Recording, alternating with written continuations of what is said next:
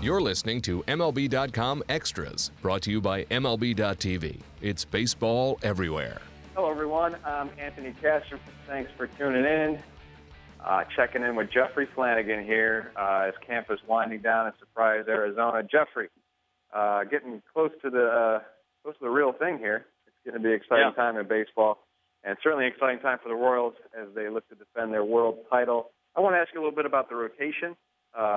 Danny Duffy came in, obviously, with a lot to prove this spring. His spring numbers have not been particularly strong, and I know that's kind of a career trend with him. What is to be read into those, and how big of a concern is that? With his spring numbers? Yes. Yeah, you're right. I mean, he's been typically one of those guys like Eddie Volquez is the same way. For whatever reason, they come into spring and they're just not able to find their command early on, and they struggle. And so what they do is they just try to work on a certain pitch each outing and forget about the results. And I don't have a ton to read into that with Danny since he's been kind of poor down here results-wise before. He came in with maybe a shot at the rotation, but to be honest, I kind of think they had an idea in their mind, too, what the rotation was going to be even before camp started, and something wild would have had to happen to blow that up. So they still see Danny as a potential starter down the road, but I have a pretty good feeling he's going to start the season in the bullpen, and he's been very effective there in times over the last couple of years, and it certainly strengthens what already is a very strong bullpen. All right, I know we entered camp talking about Dylan G as an interesting non-roster guy. He is now on the roster. I know that was a procedural move related to his contract. But what have been the thoughts on him this spring? Very good. I mean, he's been coming in and getting his sinker working. He's getting a lot of ground balls. I think he got 7 or 8 in his last outing, and that's exactly what they want with that infield defense.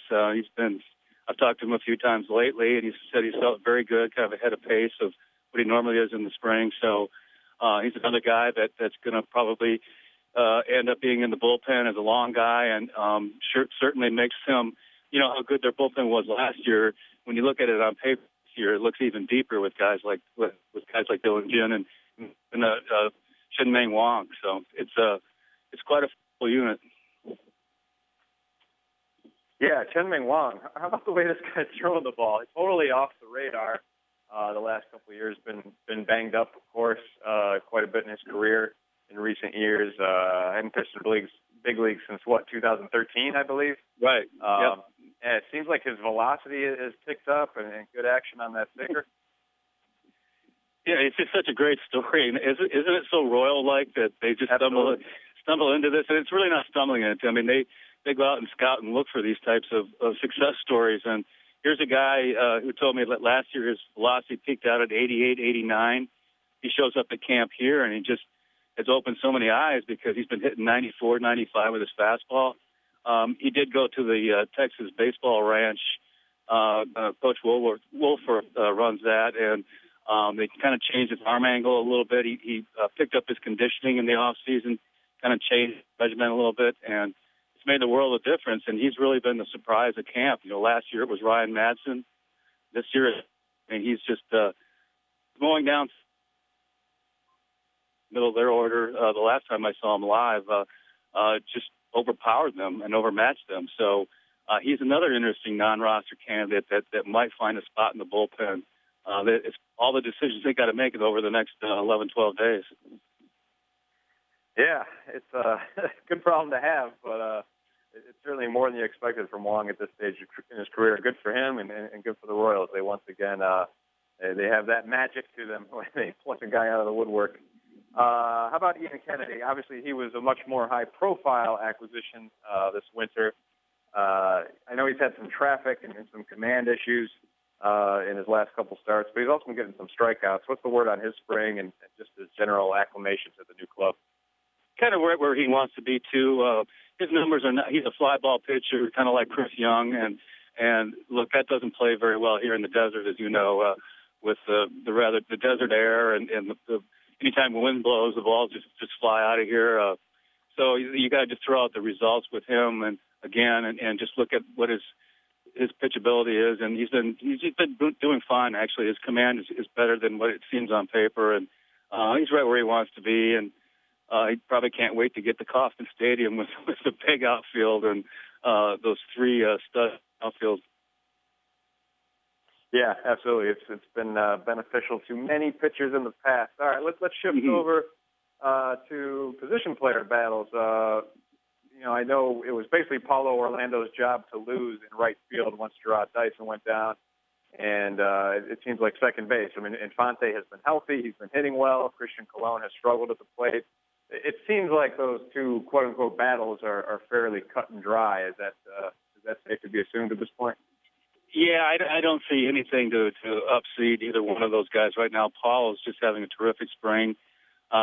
Looks healthy again for the first time, since we've seen him in 2014. So I'm not saying the job it's over or anything like that, because Christian Colon, in his mind, it's not over. But if camp ended right this second, yeah, I'd probably say Omar's got the second base job. And really, Paulo, you're right. The minute that went down, it was his job to lose, and he's done nothing to lose. So that's probably the way the opening day lineups are going to look, with Omar at second and Paulo and right. What's the latest on Dyson and his recovery? I talked to him last week, and he's to the point now where he's doing some light tossing, spending a little time in the weight room. He's on schedule for maybe a mid-April return. He still feels a little bit of discomfort in there, so he's not doing any swinging or anything like that. But I'm told that process, tends to go pretty quickly once the pain is out of there. And then they'll just continue the program. I would expect him to stay down here in extended spring just because of the climate. There's really no reason to have him thrown up at Omaha, where it might be 40 degrees or something like that, and maybe more of a risk to injury. So if I'm a betting man, and I am, he's probably going to stay down here and extend it. And probably, if all things go well, rejoin the Royals somewhere in April. I think they're on a road trip at that point. But no setbacks at all for him so far. Are we still on the Whit Merrifield bandwagon to see how still the shot at that last roster spot? He was described to me early on in camp as a perfect 25th man. And again, we've still got 11, 12 days left of camp, but it looks like it's probably going to be him. Everybody in the organization has been talking him up pretty much in the last couple weeks, and he wasn't a guy that necessarily was on my radar when camp started, but he's one of those guys that can play every position basically, and he's a good athlete. He can run, plays pretty good defense, especially in the outfield. Maybe not quite as strong in the infield, but a perfect 25th man is the way it was described to me when camp started, and we've seen that in the games here where he's just been all over the place, including even first base, third base, shortstop, second, every outfield position. Can do everything but catch. He'd even told me he pitched a little bit in the minor leagues in a blowout game, and so that was kind of funny. But and got through. So he's Mr. Utility, man. You got to have those, especially in today's game, and you got to have a guy like Rusty Kuntz, right? I saw you had the day in the life of Rusty. That was a pretty cool feature. What was it like to get a window into his world? Yeah, he's just a huge fan favorite too. Everywhere he goes, you can hear the Rusty chants, and he has great interaction with the fans. The players love him. You can hear him barking out, his signature player, all the time during the day, and it's just a fun guy to be around. All right, there you have it from another fun guy to be around, Jeffrey Flanagan. I want to thank him for joining us live from Surprise, Arizona, and thank you all for tuning in. It's been MLB.com Extras, Kansas City Royals edition. MLB.tv Premium, the #1 live streaming sports service, is celebrating 13 years. Watch every out-of-market regular season game live or on demand in true HD. Real-time highlights, live look-ins, pitch tracking widget, and more. MLB.tv Premium includes a free At-Bat 15 subscription. Watch live baseball on over 400 mobile and connected devices. Watch at home, in the office, or on the go, every night, on every device. Blackout and other restrictions apply. Visit MLB.tv for details.